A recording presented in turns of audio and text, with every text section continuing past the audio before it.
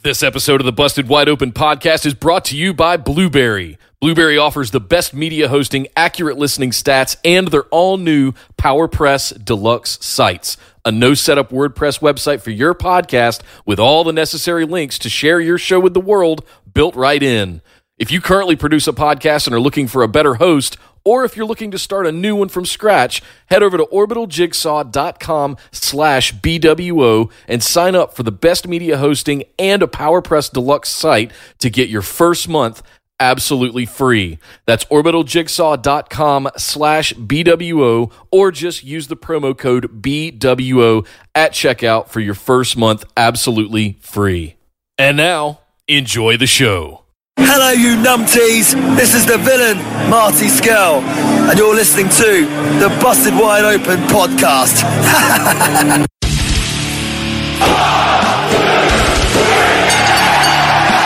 You're listening to the Busted Wide Open podcast, dropping the elbow on the hottest topics in sports entertainment and the world of professional wrestling.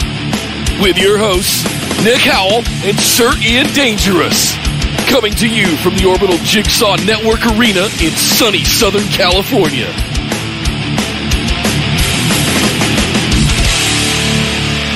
Welcome back to the Busted Wide Open podcast, but if this is your first time joining the show, I'd like to welcome you to our patron mailbag episode number 21. My name is Nick Howell. And I am Sir Ian Dangerous, and once again, we are here to answer the questions posed to us by those of you who have been kind and generous enough to go to patreon.com/BWO and sign up for one of our patron tiers and contribute to making this show what it is. And we are so grateful that you do that, because without you, we could not be doing this show. So thank you to everyone who is one of our patrons. If you're not a patron yet, you can go sign up, or you can just sit here and listen to what our patrons have to ask us and how we respond to it, because it's a lot of fun for us, and hopefully it's a lot of fun for you as well. Nick, are you ready to answer these questions today? Because Lord knows after that show when we were bitching about Super Showdown, I am fired up and ready to do this. Yes, ready to have some fun. Guys, head over to bwopodcast.com. It is sort of the hub of everything, where you can find all the links to our social media. If you're watching here on YouTube, definitely all the links to everything is down in the description below. Make sure you're in the Discord chat for Revolution tonight and for any of the shows throughout the week to keep the spoilers out of the Facebook discussion group. But the live chat is fair game for any of the shows all throughout the week. Thank you to all of our patrons from me as well. And make sure you're subscribed to the YouTube channel here at youtube.com/bustedwideopen. First question coming in this week from Mr. Josh.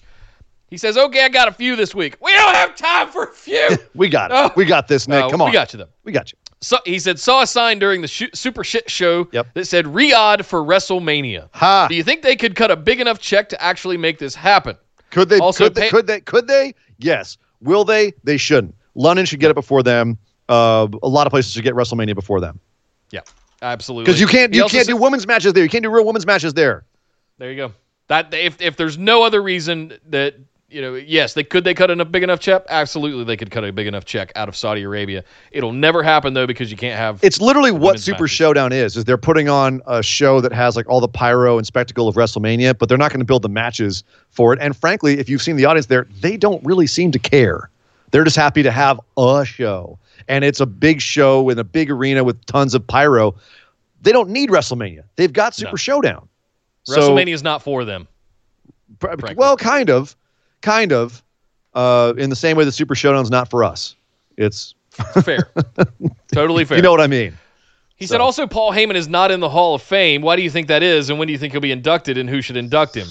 He's not there because he's still working diligently. Boom. I think you hit that. When will he be inducted? After he retires? Who should induct him? God, if he's... Oh, man. Bork Laser. Brock, yeah, but Brock can't really talk. I mean, Stone Cold. Ah! Stone Cold could induct. A lot of people could induct Paul. I don't know if anyone but Vince really could. Tommy Dreamer. Tommy. I don't. Yeah, right. Hey, man, I'd be down with that. But I just don't think that, given Paul's history, that's enough of a stature there. Like, you got to have someone with some stature to induct Paul, and it would have to be someone like a Steve Austin or a Vince. Michael P.S. Hayes. Somebody just worked backstage with Paul. Michael Hayes, maybe Vince himself. Get out of here with that Michael Hayes stuff, man. I'm just kidding. Yeah. Thank you, Josh. Good questions. Line Drive said Jim Cornette. You know what? No. I hope that Paul Heyman and Jim Cornette have a podcast one of these days. Oh in my the future. God. And they just tell wrestling stories from the 90s and You beyond. think our shows are long? They would just never stop. They'd take an hour off a day. They used to be 23 hours podcasts. I would listen to every minute. I absolutely would. Thank you, Josh, very much. Next up, Jacob. With the title change at Sasha Banks, is that you? I'm still amped. With the title change at Super Showdown that makes 2 Super Showdowns in a row where a major title has changed hands, is there any reason to shock title changes at the Saudi shows other than to get eyes on the shows, and will it be a pattern going forward? Well, the reason for this one wasn't to get people to watch the show. It was to get the title on Goldberg as soon as possible so that they could plan for WrestleMania. And a way to do it was to put it on a show that a lot of the American audience wouldn't necessarily watch. So, unfortunately, that kind of backfired because, it's a 3-minute match. We can watch it on YouTube in, no time at all and just be mad about it all over again. You can put that in a tweet. Right. You could make They allow up to 3-minute videos in a tweet. Make a GIF of it. It could be a TikTok, Yeah. So, no, I don't think that it's to get eyes on the shows. I think that it definitely helps because there was a point where we were like, there's no reason to watch these shows because titles never change hands. And then the title started changing hands. So it does give people a reason to tune in, which I think they should have done. And I'm glad they're doing it now from their perspective. I'm not glad because, it means the shows actually matter more, which I really didn't want them to matter more. But I don't think that's the only reason that they're doing it is just to get eyes on the show. It's also a matter of convenience when they have to get things done in time. They had no other opportunity really to, Well, imagine you're a business. Not no other opportunity. Hold on a second. They could have had Goldberg beat Fiend at Elimination Chamber, but they did it at Super Showdown because they're killing 2 birds with 1 stone. Because they're paying for all of these big stars, and over there, of course, the big stars, and over here, frankly, actually, now that I think of it, Undertaker and Goldberg are still bigger stars than anybody else in the current roster. So you're getting a big star, having a match, and you're having a title change, and that's making the Saudis feel like they're getting bang for their buck. So I think it's not just about getting our eyes on it; it's making the Saudis happy that they're paying tens and hundreds of millions of dollars for this. They're paying for a show. Let's give them the spectacle. Let's give them something special about it. But hey, at the same time, we can take advantage of it to course correct some of our booking errors. Yep. Or make more booking errors. Yeah. Because we had booking errors. Depending on your perspective. Right. Exactly. Thank you, Jacob. Next up, Martin asked, oh boy, this is Nick's worst nightmare. Yes. WWE fires all their tag teams. If they committed to not having tag team wrestling, I'd kind of be okay with that. Right. But what like, they do is kind of make a mockery of it. Do it or don't do it. Yeah. Yeah, do or do not. There is no try. Thank you, Yoda. You each have to make up 2 teams of singles wrestlers and then give them a kick-ass tag team name. 3 days ago, I thought of a great question, but my memory is shit and I can't remember it. This is a good one, though. So we have to each make up 2 teams of singles wrestlers. Oh, so it is your nightmare. You got to make a singles tag. You got to make 2 singles tag teams. Oh man, Keith Lee and Otis Dozovich. What's their tag name? The Porterhouses or something. I don't know. The Porterhouses. Oh, beef God. stew. The beef stew. Oh my God. That's not a bad idea. I might actually that's going to come into play here in one of the later questions. Oh, but that's I'm going to write that one down actually. Oh, Jesus Christ. I'm not necessarily mad at that, but I was actually going to think more like Keith Lee and Braun Strowman. Let's call them the Mountains. That's not bad. Keith Lee and Braun Strowman. Yeah, holy smokes. Castles. The Meat Castles. I like that. Yeah. Lee and Strowman, the Meat Castles. Yep. That's right. We're here to singles. Let's do a women's one too. What women would? Hold on a second. Hold on a second. Lee and Strowman. We're here to pound some meat. Sorry. Women's tag teams. Yeah. He said we had to do 2 teams of singles wrestlers. Okay. Well, what do you got for women's? Like, what women's tag team would you see? I would play into the Australian nature of it, Rhea Ripley and Toni Storm. Of course. Tony's one of yours. I kind of something's telling me to do. Well, something Rhea's a big girl, and Tony's thick, so maybe thighs and size. What? Don't give me that look. I don't want it to be about. Well, I guess we're calling them beef stew because they're big. I was gonna say, man, you're the one who's going on looks potato, here. potato. I don't know. I'm trying to not objectify them in a way, but I guess I'm objectifying Otis and. You're right. You're objectifying the big men's. Because he's a beefy boy. Yeah. Come on, man. Shoot, this would be something's telling me Lacey Evans, Dana Brooke. I don't know.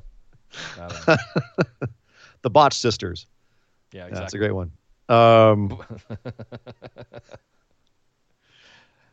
We got a lot of questions. We got to go. I know. I know there's a going out there, and I'm just not thinking of it right now because my brain is fried because I just spent all of my energy screaming about Super Showdown.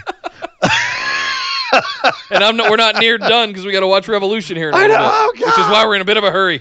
Sorry, guys. It's gonna be a long day. All right, Martin. I'm gonna think about this. I'm sure I can come up with some better ones if I'm not on the spot, and I'll put them in the Facebook discussion group because that is a fun question. It would be fun, and I'm just like right now. Thank you, Martin. Cena and Goldberg, the part-time connection. Oh God. Part-time partners. Goldberg and Brock Lesnar. Part-time partners. The part-timers. Yeah.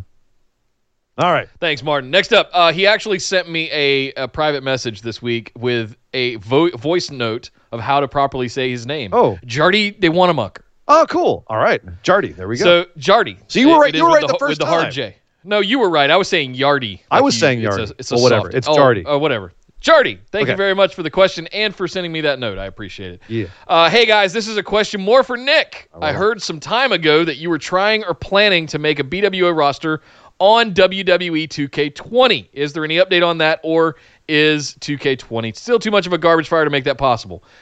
Beep, beep, beep, beep, beep, beep, beep. Breaking news. Ian and I did finally have our sort of quarterly meeting this week. And I have been working out my various stream schedules that I have across tech and work and all kinds of stuff like that. I did find 2 additional spots for you guys where we're going to do some extra content, hopefully starting next week. I want to do a watch party of AEW Dark and NWA Power, where we're probably going to do that not on Tuesday night, but possibly on Thursdays. So for those of you that are interested in watching that along with me, after we do our show on Tuesday and we watch Dynamite and NXT on Wednesdays, let's get together and watch Dark and NWA Power on Thursdays. Okay, just throwing that out there. Friday nights after SmackDown, yes. The Twitch channel is finally going to get started. We are going to start building the roster next Friday. So I'm going to soup to nuts from the very beginning with you guys. We're going to download the game. We're going to set up the universe with our logos and all kinds of good stuff. And we're going to build the BWO universe in WWE 2K20. We'll see how it goes. I don't know if they've made huge improvements. Punishment. You hate yourself, don't you? I do. Oh my God. Do. So stay tuned, Jardy. Look for like 10 p.m. Eastern time. It's a terrible time for you over there in Europe, unfortunately. But that's about the only time slot I could find where I could spend 2+ hours doing yet another live stream on top of all of the stuff that we're doing throughout the week. So we might add on to that in the future, but stay tuned. We'll see how it goes with the game. If it is complete trash, we'll see how far we can get. Good luck. Thank you very much. Next up, Brandon asks, hey, guys, I've got 3 questions today. Okay, we're going fast. With Lance Archer signing, what are some matches you would like to see and fantasy book his creative for the next year? Yeah, no. He hasn't even debuted. I got you right here because I was already fantasy booking him in my head. So let me break out. Let's break out some Ian booking here. Lance Archer interferes in the match between Jericho and Moxley tonight, not because he's joining the Inner Circle, but because he is a hired gun. He and Moxley go on a 3 or 4 month feud whenever the next pay-per-view is. It gets blown off with Lance Archer finally getting defeated by Moxley, who goes on to do other things. Afterwards, Archer's cut loose. He's still in AEW, but no longer on Jericho's payroll. And somewhere along the line, he crosses paths with Jurassic Express. They piss him off, and he decides he's going to hurt them.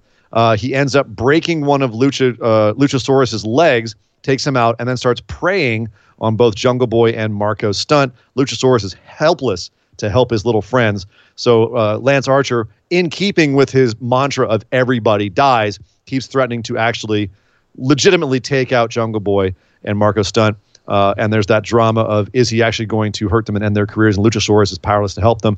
Ultimately, Luchasaurus heals from his injury, and we end up having a Luchasaurus versus. So we get the big little guy combinations where Lance Archer can take on Jungle Boy and Marco Stunt, and then we end up having the final matches of the feud would be Luchasaurus and Lance Archer having big boys who can do big flippy things matches, which would be a hell of a lot of fun. I don't know if that's a whole year worth of booking, but that's just like the first things I could imagine seeing from Lance Archer over there. It'd be a lot of fun. I'll give you a good old Picard. Make it so. Make it so. Make it so. Next up, who is Adam Cole Baby's next challenger? Velveteen Dream. I agree. That's just that. I think that's just a done deal. I think we'll find out next week on NXT. That's the plan. I feel like Keith Lee might be in that conversation at some point. He's the champ. Why do you keep doing this? He's not gonna get. He's not the next challenger. Go on. Never let me finish. Go on. I was gonna say I feel like it's too soon now. He's got the title, all of that stuff. So later, I feel like later this year, yes. Okay. We could potentially get that. I'm sorry. I'm still. Nick, I'm sorry. I'm still triggered from Super Showdown. Everything makes me scream. Yeah. Line Drive in the chat says he's not a fan of Dream versus Cole right now. Still too rusty. I don't think anybody is. Like that's. I think that if they make that not the case, it's because that Roderick Strong Dream match was not good, and they're like they might pull back on it. But I think that was the plan, was Dream. Lastly, he says if Goldberg was to stay as champ after Mania and put on good matches, what are some matches you would like to see? My top would be Big E, as talked about on the New Day podcast. Let's be clear. The big if here is put on good matches. He's not beating Roman Reigns at WrestleMania. And if he does, he's not putting on good matches. So this was all part of the plan to get Roman Reigns all the rub that the Fiend, every rub, Brock Lesnar, everything, and by doing this, you put all of that onto Roman Reigns when he beats Goldberg, because Goldberg's beating them all now. Ugh. It's all for Roman. But at least you're not having to ruin the Fiend by having Roman beat him. Yeah. Whatever. It's crap. What are some matches you'd like to see? Big Matt E. Riddle. I'd love to see Matt Riddle. I want to watch Matt Riddle embarrass him. Yeah. I really do. After all this talk and everything, I'd like to see Matt Riddle go out there, go into business for himself, and just embarrass Goldberg, and then just get himself fired. Just get himself fired. Like he gives zero fucks as it is. Just get yourself fired and just have on the way out, just take out Goldberg. I think that'd be hilarious. Wouldn't happen, but neither would Goldberg having good matches. So if we're in Fantasyland already, I'm just going to go ahead and say that. Yeah. Thank you very much, Brandon. Next up, Roberto asks, "What's going on, fellas? What's up, man? With what happened at Super Showdown yesterday with Goldberg triggered again. God. And their SmackDown plans or lack thereof, why do you think it is hard for the WWE or Vince to make new superstars? You got stars and great talent, but none since Cena. There has been not since Cena, there has been a powerhouse star. Do you think Vince doesn't want another Rock or Austin or Cena happening? They left to make movies and other projects and leave them stranded. Well, Cena left, I think, after giving Vince enough time. Austin got injured, and Rock left too early. So, and it's also, I mean, it happened back in the day with Hogan and Macho Man getting too big for the company and having somewhere else to go. So now it's more dangerous. With AEW being there now, it is a more dangerous scenario for WWE. Even though WWE has FU money, they are in a predicament as far as creative is concerned, where they have another company that can take their people and do more interesting things with them and create stars of their own. But why is it hard for them to build stars? Well, because they're falling into the same trap that WCW and before them Vern Gagne made, and that is relying too much on old stars and the law of diminishing returns. And you go for the quick buck with what you're confident about, as opposed to taking a chance and possibly losing money for the short term. Vince is also up against a wall right now where he's really beholden to his shareholders, and they're already seeing this kind of constant downward trend. So he's got to throw as many spikes out there as he can and keep bailing water out of the ship as much as possible. And he doesn't really have as much leeway to take chances. So I kind of understand why he's like, crap, I've got to, go with the tried and true, as opposed to taking chances on new stars and trying to make another Cena taking the chances that they did on Cena to make him into what he became and allowing him to be what he became. But it's also the fact that Cenas don't come out around all the time. Even Roman Reigns isn't a Cena. No, there's also the anomaly of CM Punk, that lightning in a bottle that happened for about a year or two. But he's also, they couldn't control CM Punk. That happened in the middle of Cena, right? It's the middle of Super Cena. So that the kind of at the tail end of what we knew as Super Cena. CM Punk isn't a guy that could be the man, the guy. He's not a WWE top guy. He's CM Punk. It's a whole different thing. He could never be the face of your company because of his personality, because of who he is. And he'll never recognize that in himself. But it's something that on the outside we can look at and say, okay, we understand why Vince didn't want to pull the trigger on him. He's one of his biggest complaints. He was never on the merch. He was never on the banners. He was never on the what do you call them? The programs or any of that kind of stuff, right? Even though he was the champion. He was on the cover of the video game. He was on the cover of a lot of stuff. He got a lot of stuff. He was just never He never main evented WrestleMania, which was a beef that he had. But no, I think it's the problem of short-term panic. Yeah. And this has been discussed ad nauseum, I think, over the years of watching Vince constantly do this. And the law of diminishing returns is starting to happen more and more and more. Unfortunately, now he's in a position where he does have the FU money. But, Nick, I think it's a house of cards where really, does he have a lot of money? Yes, but it's propped up by the TV deals and Saudi Arabia. If the ratings go down, the TV deals go away. And the Saudi Arabia deal ain't going to last forever either. They start getting less popular and less attendance, those deals go away. And then they're really screwed because that's all their money gone. So I think in the long term, they do have to be careful. They are more vulnerable than a lot of people are giving them credit for because they just got so much FU. They've never been more profitable, but they've also haven't been this unpopular since the early 90s. Yeah. So... this could all go away in the matter of a year or two. I'd say the best example that we saw of this potentially happening again was the last 18 months of Becky Lynch. That's about, and how's that working now? Everybody's kind of like, No, I disagree. I think Becky's still very hot. She's still the number one merch seller. Sure. Maybe amongst the smarks, they're like, I'm getting bored of Becky Lynch. Guilty. Yeah, well, Guilty. and I am mad at you for that. That's fine. Well, you're mad at me for a lot of stuff. It's no, I'm not. I'm not mad at you for a lot of stuff. I'm mad at you for that though. Okay. Thank you very much, Roberto. Great question. Brad, next. Hey guys, got a couple of questions I've been unable to get to posting to before now. Yes. It has nothing to do with wrestling, but with the buzz of Rowan's shirt watch. Who are your top 5 musical artists or groups across all genres? Mine would be Metallica, Five Finger Death Punch, Within Temptation, Rush, and Garth Brooks. His concerts are unbelievable. Yes, they are. Fair enough. I went to one in the 96, 97, I think it was. It was incredible. So that's quite a spread of artists there too. He's got. It's very eclectic. Yeah. Okay, so what are your top 5 music artists across all genres? Jesus, that's like choosing between my children. I would really have to. I could list off 100, and depending on the day, they could all change. But the band I've been to more concerts than any other band is Nine Inch Nails. I've been to dozens of concerts of theirs, and incredible every time. Nine Inch Nails, David Bowie, Gojira, Pink Floyd. I know I'm going to miss a million other ones. Faith No More. I'll throw this out there, and I know there's a million more that later I'm going to think about. Be like, oh yeah, no, that band. That's just off the top of my head.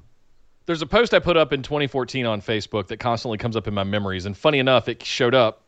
I posted it on February 4th, 2014, so it showed up in my memories, and this is where I'm going. So I'm going to give you bands, but I'm also going to give you the stint of albums that were influential to me. Okay. Because I get asked every now and then, like, what were the albums that made you a metal fan? Like, what were your quintessential albums that turned you around? And what would if you were approached by another fan who wasn't a fan of metal but was kind of curious and interested, what 5 albums would you hand them to have them listen to metal? So I'm going to put that spin on this for me. Okay. You guys can take it however you want. Vulgar Display of Power by Pantera. Okay. The Blackening by Machine Head from 2007. was one of those albums that was lightning in a bottle that they'll probably never be able to do again. Right. Slipknot's self-titled debut in 99, 2000. Fair enough. Was absolutely a game changer in metal. Dream Theater's Images and Words from 1994. If you're into prog and, some like melodic metal, if you want to call it that. Sure. I don't even know if that qualifies in there. And the big one, And Justice for All by Metallica. Right. Was the album that turned me into a metalhead, and all of those came after that. As I can't even list. Sort of I can't list that as my favorite Metallica album just because there's no bass on it. That's fine. You're a purist. That's whatever. Anyway, my point being is that if the question is about like you said across all genres, I understand. I don't really listen across all genres anymore. He's a metalhead. He's a pure metalhead. I listen to metal. I listen to some electronic stuff every now and then. I even listen to classical sometime. If you've never introduced anybody to classical music, Beethoven, Tchaikovsky, that kind of stuff, you have to go listen to some of that because it's heavy metal in that time period. If you listen to some of Beethoven's stuff, it's heavy metal. Right. It's crazy. It's very heavy stuff. Yeah. I can't believe I didn't put Soundgarden in there. Soundgarden is one of my top. Chris Cornell, number one singer of all time. So. I could keep going on this. I'm glad you made it just metal. I should have done that because I could just it makes it easier. I could just keep running away with this. 5 music artists or groups across all genres. NWA Straight Outta Compton was a big one. We're doing for albums. Me. It just I'm thinking about what are albums and artists across genres that had an impact on me. Right. I listed out 5 of them there for you from the metal side, but yeah, I was a big hip hop and gangster rap guy in the 80s as a kid, mainly because they were saying dirty words. Let's sure. call it what it is. I was 12 and they were saying fucking all kinds of other words. Oh, he said a bad word. Oh my goodness. But yeah, I was real big into Alice in Chains. I really liked Lane Staley and Jerry Cantrell. So I was never. I'll give you a controversial one. I never really liked Nirvana. All right. I'm not gonna complain too much about that. I was a punk kid. I loved punk a lot. And if you want to start listing off punk bands, we'll be here all day too. But Nirvana was very punky to me, so I dug them a lot. Yeah. I was more of a Stone Temple Pilots and Alice in Chains guy. I was actually. What's funny is I was Alice in Chains number 2. Soundgarden and Pearl Jam were like tied at the first back in the day. And now Soundgarden, as I've gotten older, has gone way through the roof. I'd actually take Pearl Jam out of the equation altogether. Soundgarden, like numero uno. But like you get into any genre, I'll just sit here and list off bands that I freaking love in that genre, whether it's metal, country, punk, whatever. We'll be here all day. So I'll give you a country one. I'm not even into country. Luke Combs right now from North Carolina Strong. We're going to see him in September. So fair enough. Good stuff. Good poppy country music. I'm a big Waylon and Merle. I've seen Shooter Jennings a couple of times. He actually comes up the street here to a little bar, and I've seen him with like 25 people, which is awesome. Yeah. So I've seen Hank the Third a few times as well. So awesome. Let's see. Oh, he also asked, do you think there could be another promotion along the lines of Lucha Underground that could survive on just TV episodes alone? The one thing that got me about Lucha Underground was the fact that all the vignettes were shot like mini TV episodes and told an overall story arc throughout the season. Promos were limited to just strictly in the ring and were short and to the point. To me, it was an unbelievable show and is what got me back into wrestling after about a 5 or 6 year hiatus. Dude, absolutely. It was an amazing show. The tragedy was because they shot it like a show, that's not how wrestlers' lives work. And also they had a bunch of problems backstage with some of the politics with AAA and some of the people involved. People that were making the show they didn't know how the wrestling world worked, and so stumbled into a lot of pitfalls in that. Could it happen again? Yeah, I would love to see it happen again because I completely agree with Brad here that the style of that show is absolutely incredible. It's one of the things that made me love it as well. It was watching, you were basically watching a moving comic book with pro wrestling lucha matches scattered in and out of it, and they were able to edit those matches to make them even better. It wasn't strictly live. There's a few matches that we saw live that they cut all of the botches out and they picked the perfect angles for the certain moments. So they were able to make the matches even better through editing and changing stuff around. I'd love to see Lucha Underground come back. It won't. because they've just lost all the talent and burned a lot of bridges, and so it's unfortunate. There's a big reason Ian and I pursued El Rey to do a show for them. Yeah. And we were massive fans of Lucha Underground. It's a shame it went the way it did. It really is. I would love to see another show like it, and I think it's doable. Yeah. It's doable, but it's going to take people who know a lot more about wrestling than the ones who did that show. And it's going to take. And let's be a clear: lot of the only forethought. reason AEW is off and running right now is because they found a billionaire that would back them. And it's going to take something of that caliber. They need a financial backing, because season after season of Lucha Underground, they kept cutting budget, and the stars started getting pissed. They were not. We had different talent come in. They were getting paid less and less, but they were locked into these very restrictive contracts where they couldn't work other places. You saw the production of the show start to go down and down and down after that first season. That was just incredible. So anyway. Lots of lessons to learn there from that, but it doesn't take away from the fact that Lucha Underground is one of my favorite things that I've watched in the last decade, all across the board. So 100%, I absolutely love it. 100%. Thank you very much, Brad. Next up, Abraham. Sup, Esme's Pod Daddies? Yeah. I laugh every time she starts. We're Pod Daddies. We're Pod Daddies, Pod Papas. That's funny. Some of the Orbital Jigsaw other shows call me Pod Dad. Pod Dad. And then they got me a Godfather picture with my face on it called the Pod Father. I will make you the podcast great. That's right. I'll make it. You can be a man. 2 questions. Look how Did they Sammy massacred my boy. Okay. Did Sammy turning heel the day of his epic Montreal return pop, sadly missed on the list of great returns, hit him? Will he ever get it back to that level again? Hurt him, yes. Yeah. Did his return pop evil Montreal thing hurt him? I think his heel turn hurt him in general. I think because Sammy was one of the great baby faces in wrestling and all the way up through NXT. And I don't know if he can ever get back there now, because he's gotten himself to a place where he's such a wonderful heel character. And I think obviously a distant second, but still like a great Bobby the Brain Heenan style heel. Just mouth Jimmy the Heart, like runs his mouth, great, just annoying guy. Can he ever go back to being a face? I don't know. It would be a major undertaking, and I don't know if WWE cares enough about him to put in that time and effort. Yeah, and that's more of the issue. That's my concern is that they don't see him as that valuable. They don't see that. Exactly. If they saw value in having him be face again, they'd do it. I don't know that they even value him as being a heel enough. You know what I mean? So, yeah.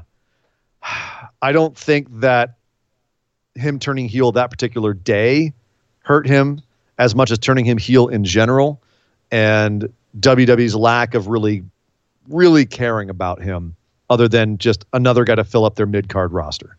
Right. He also asked, which I'm not really sure what to make of this one, will having one of each title and those champs stand at the top of WWE and compete on any brand at any time work? Oh, if you unify? Wait, what?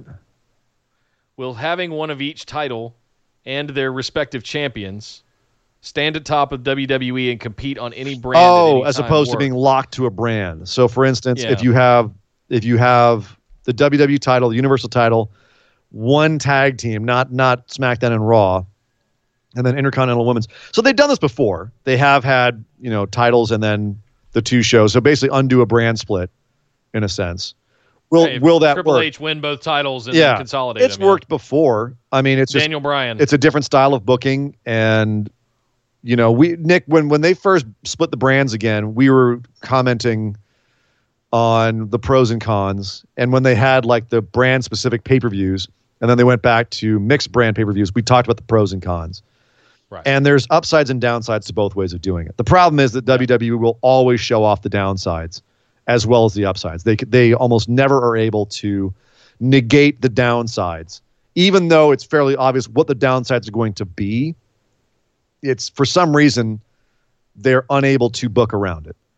So there are downsides to having, single champs that compete on both brands, and that is overexposure. You have your limited champs roster exposure. Your champs coming out on both shows, and that gives less time for everyone else. And the more titles the only time that works is when it's Rock, Cena, and DX the whole time. And, I'm sorry, Rock, Stone Cold, and DX every week on both shows. But the roster was a fraction of the size then. Yeah. You know what I mean? And for most of that, like SmackDown didn't come around until the late 90s. And there was only one show. So it's a different game now. Like having more titles, having more shows, having more things going on makes more sense because you have so many more people and there's so much talent that they're sitting on that they could be doing something with, that they're spending money on, that they're throwing away money at people who could go out there and make them money. But they can't because they don't have enough space.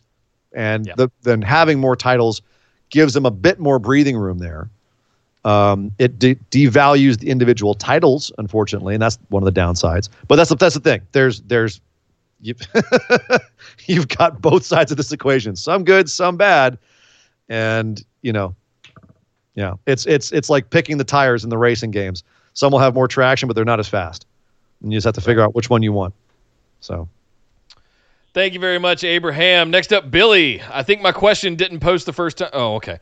But guys, you rock. Thank you. Thank you. What is your ideal spread for a wrestling event? Ooh. Things that make the show better. Any people there? Food, drink, snacks, favorite chair. Me, it's a pizza, a sweet tea, and a can of Copenhagen. I'll ask. Copenhagen makes you feel so boy good. After my heart right Copenhagen, just like you know it should. Sweet. Sorry. Sweet. Put a sweet little tea and a tar liver. in your mouth. Sorry. Yep. Copenhagen, man, I haven't had a Copenhagen in my little dirt. I haven't had a little Copenhagen between my cheek and gums since I was in college. That's how long it's been. I dipped in school because you can't smoke standing out on the baseball field. Of course. Throw a little chaw in, and I got to a point where I was playing center field where I would put 2 in. Oh, just Jesus. in case it's just the nicotine, right? You get build up a tolerance for it after a while. The first time I saw a guy without a jaw, though, I got 2 lungs. Good. John Wayne lived without 1 lung. I'll switch to smoking. That's obviously more healthy for me than dipping. All right, ideal spread. Well, this is an interesting question because I'm about to have to figure out a spread for a wrestling event in about an hour. I'm gonna be doing wings and pizza. You doing wings and pizza? I might mess with a pizza today. Pizza does sound really good. I have to admit, usually I tend to get a little fancy schmancy and get a little like crudité and some charcuterie board. I'm not kidding. Dude, I got a block of wood up there, and I will get some really nice prosciutto and some deli meats. Artesian cheeses. You damn right. I'll get some artesian cheeses. Get some Mount Tam Cowgirl Creamery going in here. Triple cream brie, baby. Yeah. I'll get some fog cutter. I will mess with the big question I have for you, Billy, is it's important. What do you use as a spitter? Oh, for crying out loud. Are you a paper towel in a cup guy, or are you using a 20-ounce bottle? No. That's an easy one. You finish off your Miller Lite, and you could put it right back in there. Yeah. Beer cans never work. Yeah, beer cans the best, man. Any people there? Usually these days it's me and Dog Ziggler. Every once in a while I get a guest. Used to love like 5 or under. Never a big party, but just a bunch of my boys get together and scream at the I used TV. to like doing parties and hosting and stuff like that, but then I got older and I hated cleaning up after exactly. it. So usually these days it's me with a set of headphones on watching by myself because Esther's got other stuff going on and yeah. Usually I'm just either in here on the desk or out in the recliner. Yeah, with headphones on. Sometimes I'll invite people. Actually, I'm trying to think. What was the last Royal Rumble? JB was over for Royal Rumble. She watched that with me. That was a lot of fun because it's fun to hear her scream about people's outfits.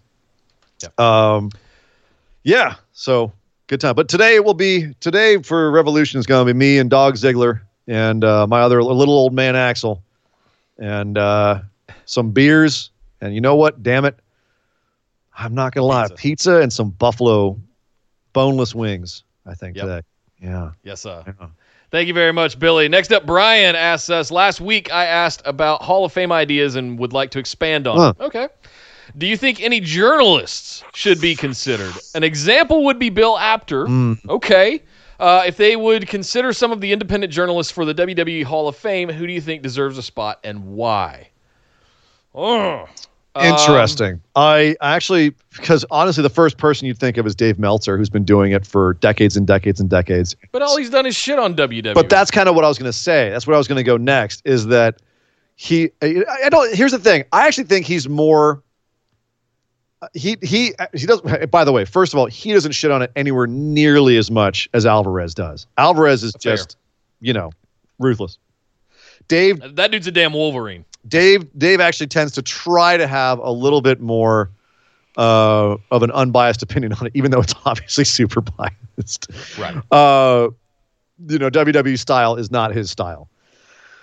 But I don't think they would never want him in there because of all the things. Like, he's unpopular because of the number of times he's messed with their bottom line by revealing stories and breaking news before they want it. So he definitely, while I think should be venerated for his time doing what he does, being a wrestling journalist, and also his absolutely insane knowledge of the business.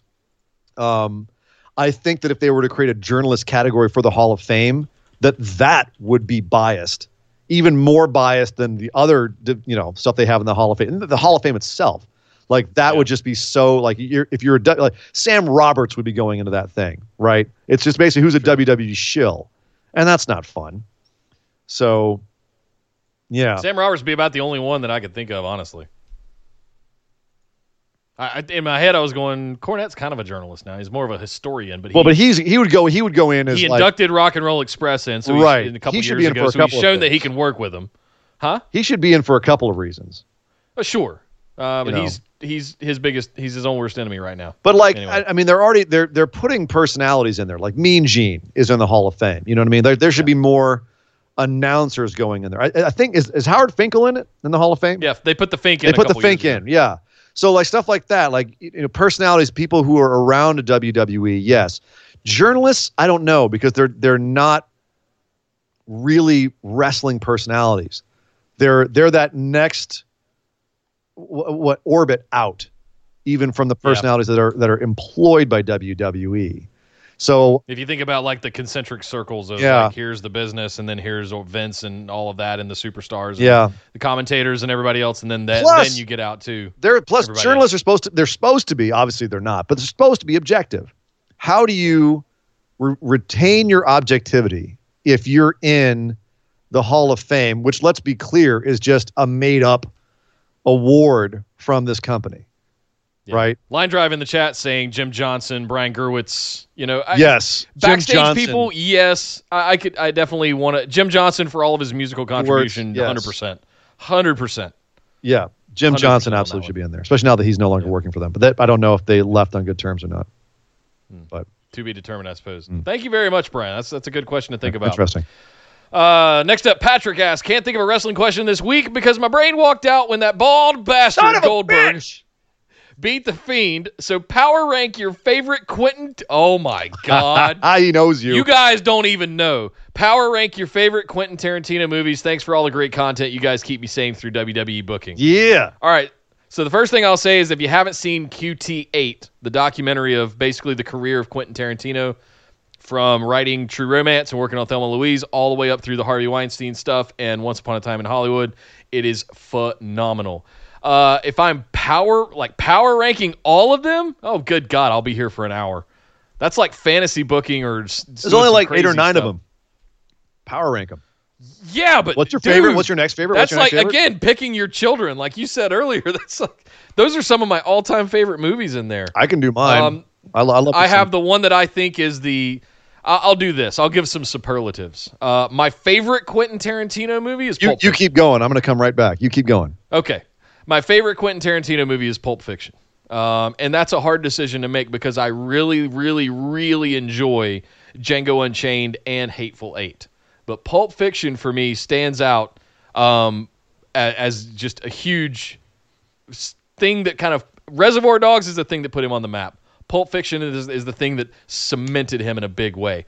The one that I think is the unsung hero in Quentin Tarantino's repertoire is Jackie Brown. And between Pam Grier and Sam Jackson, I think they did a phenomenal job with that movie. The entire cast and the dialogue and everything. Like, Quentin is known for his dialogue. and just the way that he writes.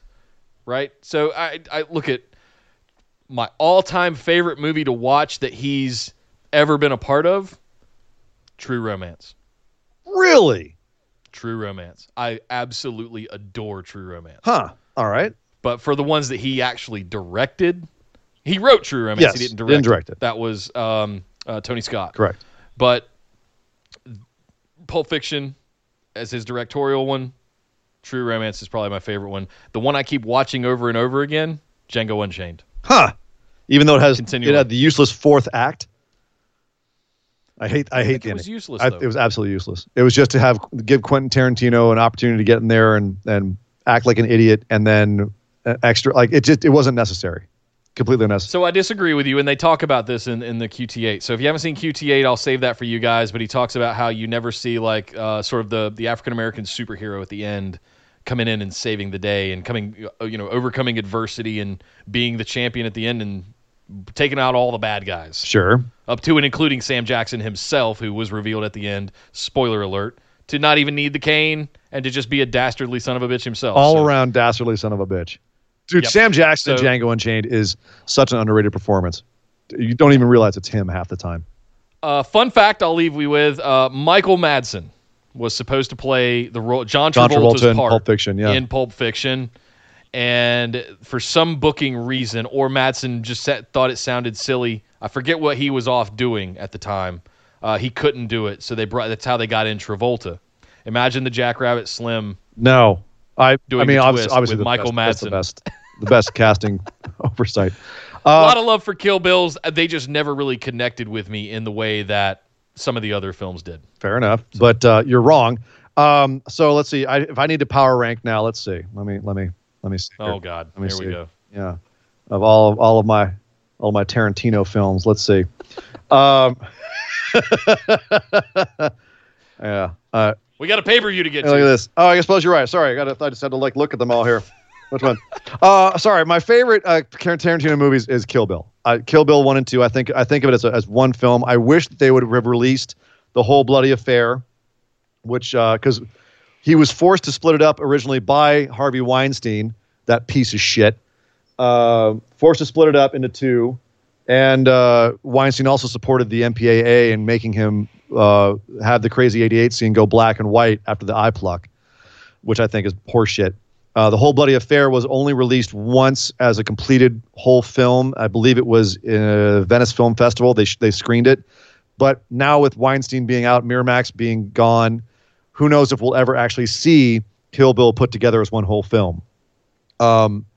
Kill Bill, I just consider it one whole film anyway. I will always watch it back to back. And it is by far and away my favorite Quentin Tarantino film. Pulp Fiction and Reservoir Dogs, neck and neck at second. And then followed by like Inglourious Bastards and Django Unchained, and Jackie Brown's is totally unsung as well. Yeah. I love Kill Bill because I love genre cinema. I love he is just basically on a little like dancing party bus through all of these different styles of genre and exploitation cinema, and I am just sitting there feasting the entire time. It's like watching every movie that I grew up with all rolled into one around an absolutely incredible character in The Bride, played by Uma Thurman, who is in just the most visceral, incredible performance I could possibly imagine. Just the whole goddamn thing is everything I want in a movie. I'd actually go so far as to say Kill Bill is one of my favorite movies of all time, not just Quentin Tarantino films. I freaking adore that movie. I adore all of the cameos, the number of times that like I'll just watch. People never watch it with me because I'm so goddamn obnoxious. Well, this is the lens that they actually would use back in the day for the Shaw Brothers films, and he actually got the lens and using it for this. It's totally obnoxious. The character of Pai Mei is played by it's the worst. But I love that film. So easily for me, that's my number one. Gotcha. Thank you very much, Patrick. I feel like Ian and I are both cinephiles. We could sit here and talk about movies all day, but oh, man. Next up, Kyle asks, given recent events in Saudi Arabia, it got me thinking about matches tied to characters such as the Buried Alive match with Undertaker and the Inferno match with Kane. that almost act like a kryptonite for them. If you were to make any such match for the Fiend character, what would it be? I like this question. What's the Fiend's kryptonite? What's the thing Well, that I don't know. Ramblin' Rabbit. 50-year-old bald man. Yeah, 50-year-old bald man is called the part-timer match. Right. That's the Fiend's match. Ramblin' Rabbit was supposed to tell us what the Fiend's kryptonite was, but he never got around to because we got to hotshot Goldberg into beating him. Yeah. So I don't know. What kind of match? I'm scared of gimmick matches with Bray Wyatt, dude. I'm sorry. After the House of Horrors match and after the bugs in the WrestleMania ring, the idea of a gimmick match with Bray Wyatt now terrifies me. Frankly, it should have been something along the lines of a Hell in a Cell match, but they ruined that. So, yeah, that's tough. That's tough. It's tough to say. I could see a crazy sort of funhouse match where it's like crazy mirrors and I'm thinking of like a circus clown funhouse kind of thing. Where it's a spin-off of the Firefly Funhouse, but it's something else. I don't know what they could do in WWE because I'd love to see like a true death match and just have it be a bloodbath, but you can't do that. It's PG. Nope.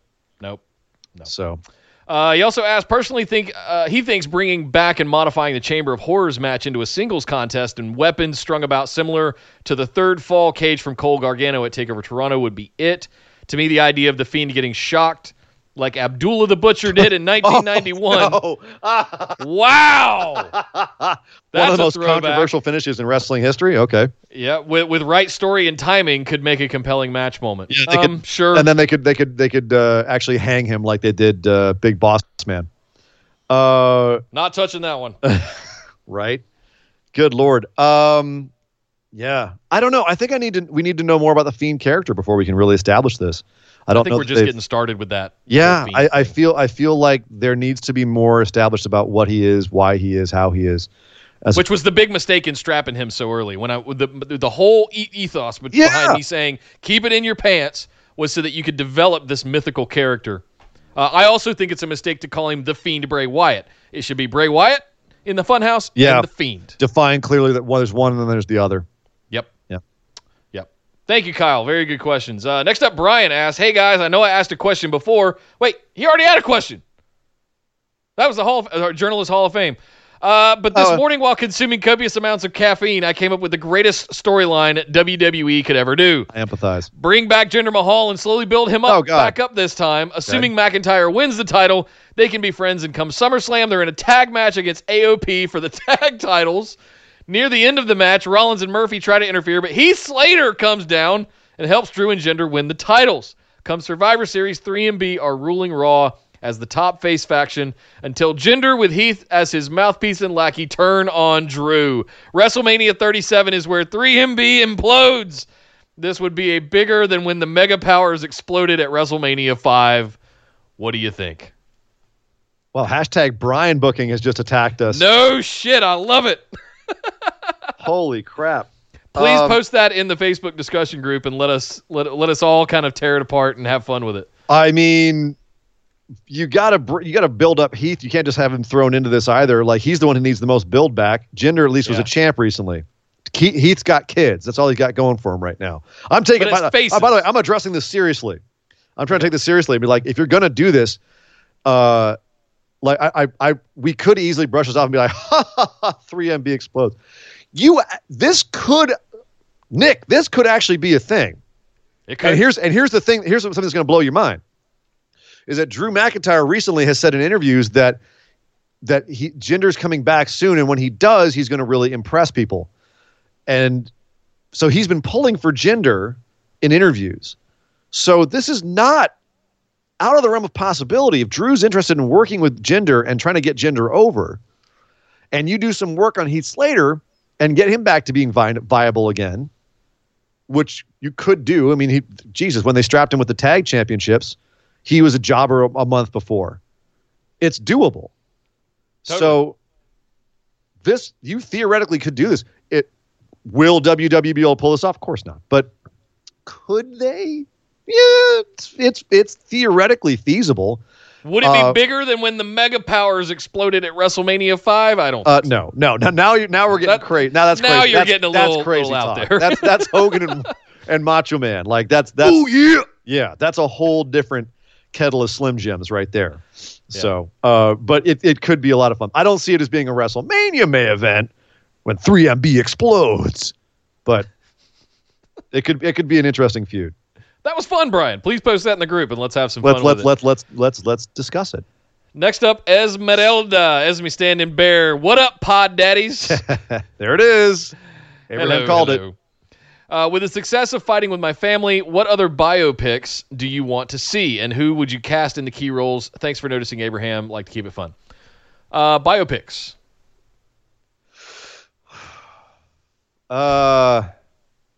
Who has a good up-and-comer story? You know what's really funny? I didn't think Paige, you could make a good biopic of Paige. I didn't.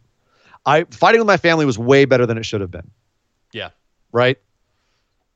And that's kind of the interesting thing is I think the ones that I want to see, like there might be one that comes along and sneaks up on me and I'm like, damn, I had no idea. That was really good. And it was really good because I didn't know. Yeah. And that's honestly kind of, I think my answer to this is the biopic that I want to see is the one that I don't see coming. Like, would I like to see a biopic made of Piper, of Terry Funk, of Ric Flair, for God's sake, I mentioned him earlier, Vern Gagne, of Gorgeous George. Like, go back, get some of the old school guys and the shit they had to deal with. Lou Thez, Bruno Sammartino. I'll throw you a curveball. Yeah. Jesse Ventura. Sure, Jesse Ventura would be a fascinating one. Coming up through the movies, Governor of Minnesota, all of that stuff leading up to that. But who do you get he started with Vern in Minnesota. Who do you get to play Jesse, though? I mean, he's a pretty unique looking guy. I don't know. There's a lot, but the one that I think I'd want to see is the one that I don't see coming. The one where they put it out, and I'm like, really? You're making a biopic about Crush? Right, from the 90s? The Bella Twins. Well, no, I can guarantee I will not want to see that one. I can pretty much guarantee. No, it's like the person I don't realize I want to see a biopic about. Right. Is the one I want to see. So that's gonna be my weird kind of backdoor answer to that question. Yeah. I'm not sure who would play who. I mean, they spent almost a year trying to find the right girl to play young Soraya. So right. for Paige's movie. So I know that interesting. They wanted to do a Hulk Hogan biopic, and they said that Chris Hemsworth was going to play Hogan. That's a pretty goddamn good casting call right there. I mean, you shave him bald, have him stack on a little bit more muscle. I think that's a good call. But again, here's the last one. Here's the last one I'll throw at you. All right, Vincent Kennedy McMahon. There you go. Oh Jesus, sorry, Nick. You just won. You win. I would love to see young Vince coming up underneath. It goes till WrestleMania, like young, Daddy birth to WrestleMania 1. Yeah, birth to WrestleMania 1. That's the story I want to see from Vince. God. Oh. And you know what? I would even enjoy it in Vince's revisionist history method. No, fine. Just you keep it away from WWE. Like, it never happened. It never happened. He could never give you authorization for all the stuff you'd need for that. Yeah. Damn. Plus, there's nobody left besides Linda, I guess, that could tell the story. Yeah. I mean, well, a lot of it's apocryphal at this point. Yeah, no, you're right. Vince is the correct answer. Yeah. Vince is the correct answer. Thank you very much. Who do you get to play Vince? Who the hell do you get to play Vince? I don't know. I don't know. Daniel Day-Lewis. Oh, God. No, it's got to be young Vince. It's got to be young Vince. Thank you very much, Esme. We'll see you later for the pay-per-view. Next up, last but certainly not least, Marshall. Evening, fellas. Other than what happened on Thursday with Goldberg, what is a moment in wrestling that left you scratching your head, and did it end up paying off? Also would like to know if you think Cena will send The Fiend to the next level, or will he be a victim of the shovel? Thanks, guys, and thank you, Ian, for keeping your feed right side up. So the questions here is, what is a moment in wrestling that left you scratching your head, but did end up paying off? Did or did not? And did it? He said, and did it end up paying off? Okay. I'm going to approach it like, let's narrow this down a little bit. What's one that left us scratching our head, but ended up paying off? Ultimately, so I was at the time, I was like, what the hell are you guys doing? Yeah. But in the end, I was like, oh, nicely played. Sadly, I can't think of many where, No. Hogan's Turn It Bash at the Beach to end up forming NWO. No, I thought that was brilliant at the time. Yep. Oh yeah. Okay. I was like, no, that's great. I'm trying to think of one where I was, because you say something that made me scratch my head. Vince challenges God. Mae Young gives birth to a hand. You know what I mean? Like that kind of thing where I'm like, what? Oh, okay. No. I got one. Unmasking Kane. They unmasked Kane. I'm like, what are you guys doing? That's a really good one. Ended up working out. I'm like, ultimately, masked Kane is better. Period. But I had to say, in hindsight, unmasking Kane was pretty cool for what it was. Ultimately, it became cool. Like, it ended up coming around. Yeah. What else? I ended up coming around. I mean, more modern stuff. You guys might remember from Hell in a Cell, I ended up coming around on Fiend Seth from Hell in a Cell. And I think ultimately it spun Seth into the heel character he is now. Out of your goddamn mind. I'm still not over that. Yeah, I'm not either. Too soon. Too soon. I'm not ready to look at it positively yet. Undertaker losing the streak. I was defending that week. Was Undertaker's streak getting broken by Brock? Ultimately, was it worth it? I think yes. I think the thing that really has hurt it now is Undertaker keeping on coming back. If the streak had been broken and then he'd been retired by Roman, I think it would have been the right decision. Yeah. He'd be in the Hall of Fame already. Looking at it evenly, I think it would have been the right decision to do. Yeah. Put all the rub on Roman. He's your next big guy. Okay, fine. From a business standpoint, I see it that way. My feelings, I'm still like, I don't want it, but it would have been the right thing. From a business standpoint, from a booking standpoint. Undertaker completely, every time he comes back, he undermines his own loss of the streak, in my opinion. But that was a head scratcher that I came around on. I think ultimately, it was the right decision. He also asked, do you think Cena is going to send the Fiend to the next level, or is he going to be the victim of a shovel? I think he's going to. Cena's going to lay down for the Fiend. Cena and has to be to lay down for the Fiend. The Fiend. If Cena beats the Fiend, it's over. Then it's over. I'm throwing my hands up. Then it's over. We're calling it a day. Yeah. If the Fiend lays down for Goldberg in order to spin it into Fiend, Cena and Goldberg Roman, okay, it's dumb. I hate how they did it, but it's the right decision as far as a WrestleMania card. Yeah. This is also, we didn't even talk about this on the show because we were running short of time. But Cena Fiend at WrestleMania has implications because remember WrestleMania 30, where the Fiend should have beat Cena? Where Bray should have beat Cena. Yes. Sorry, Bray versus Cena at WrestleMania 30, where Bray I forgot about that. Where Bray should have beaten Cena, right? That was. I hope they steer into that a little bit and remind us. He already is on Twitter. Bray's already steering into it on Twitter. Good. He's already saying it's a circle. It's all coming back around. This is what I really wanted was Cena at WrestleMania because I've got to avenge myself for the past, and this is going back into the Fiend is trying to avenge all of the things that happened to Bray. Love it. And so from that sense, this is the right thing, but the Fiend has to win for that to be the case. Yeah, I don't think there's any way he doesn't beat John Cena. Well, that's don't say that. Rub. Don't say that. We were saying there's no way that Goldberg. Well, were there a title involved? I would be hesitant to say that. There's no title involved here because they could be because then they give Cena the win over Ric Flair. He's got the one more than Ric Flair, and he's not going to do it in this match. Right. Totally. I think there's no way that Fiend does not win this. Agree. I hope that's the case. Yeah. Skeptically optimistic. Yeah. Thank you very much, Marshall, and thank you to all of the patrons for all of your amazing questions today. We got to run because we got a watch party to prep for in the Facebook discussion group. And if you guys want to watch that, make sure you're in there. Like our page, join the discussion group over at Facebook. Also, follow us over on Instagram and Twitter at BWO Podcast. We stream live right here on YouTube every Tuesday night at 8 p.m. Eastern and every Saturday at 3 p.m. Eastern. It's youtube.com/bustedwideopen. Make sure you're subscribed to the channel because we are almost there, guys. We are on the home stretch to get to 1,000 subscribers. We need every single one of them. It's going to happen very soon. We are on that road to WrestleMania. BWOpodcast.com is where you can find links to all of our stuff and you can listen to us on your podcast app of choice. And once again, thank you to all of our patrons for your questions every single week. If you guys would like to get yours in, head over to patreon.com/BWO. Sign up for one of those awesome reward tiers so that you can get your questions in for the patron mailbag every single Saturday right after our main show. But my name is Nick Howell. You can find me on Twitter at DataCenterDude. And it's time for Pizza, Beer, and AEW. I am Sir Ian Dangerous. You can find me on Twitter at Sir Ian Dangerous. But by God! Somebody stop the damn match! This show is part of the Orbital Jigsaw Network.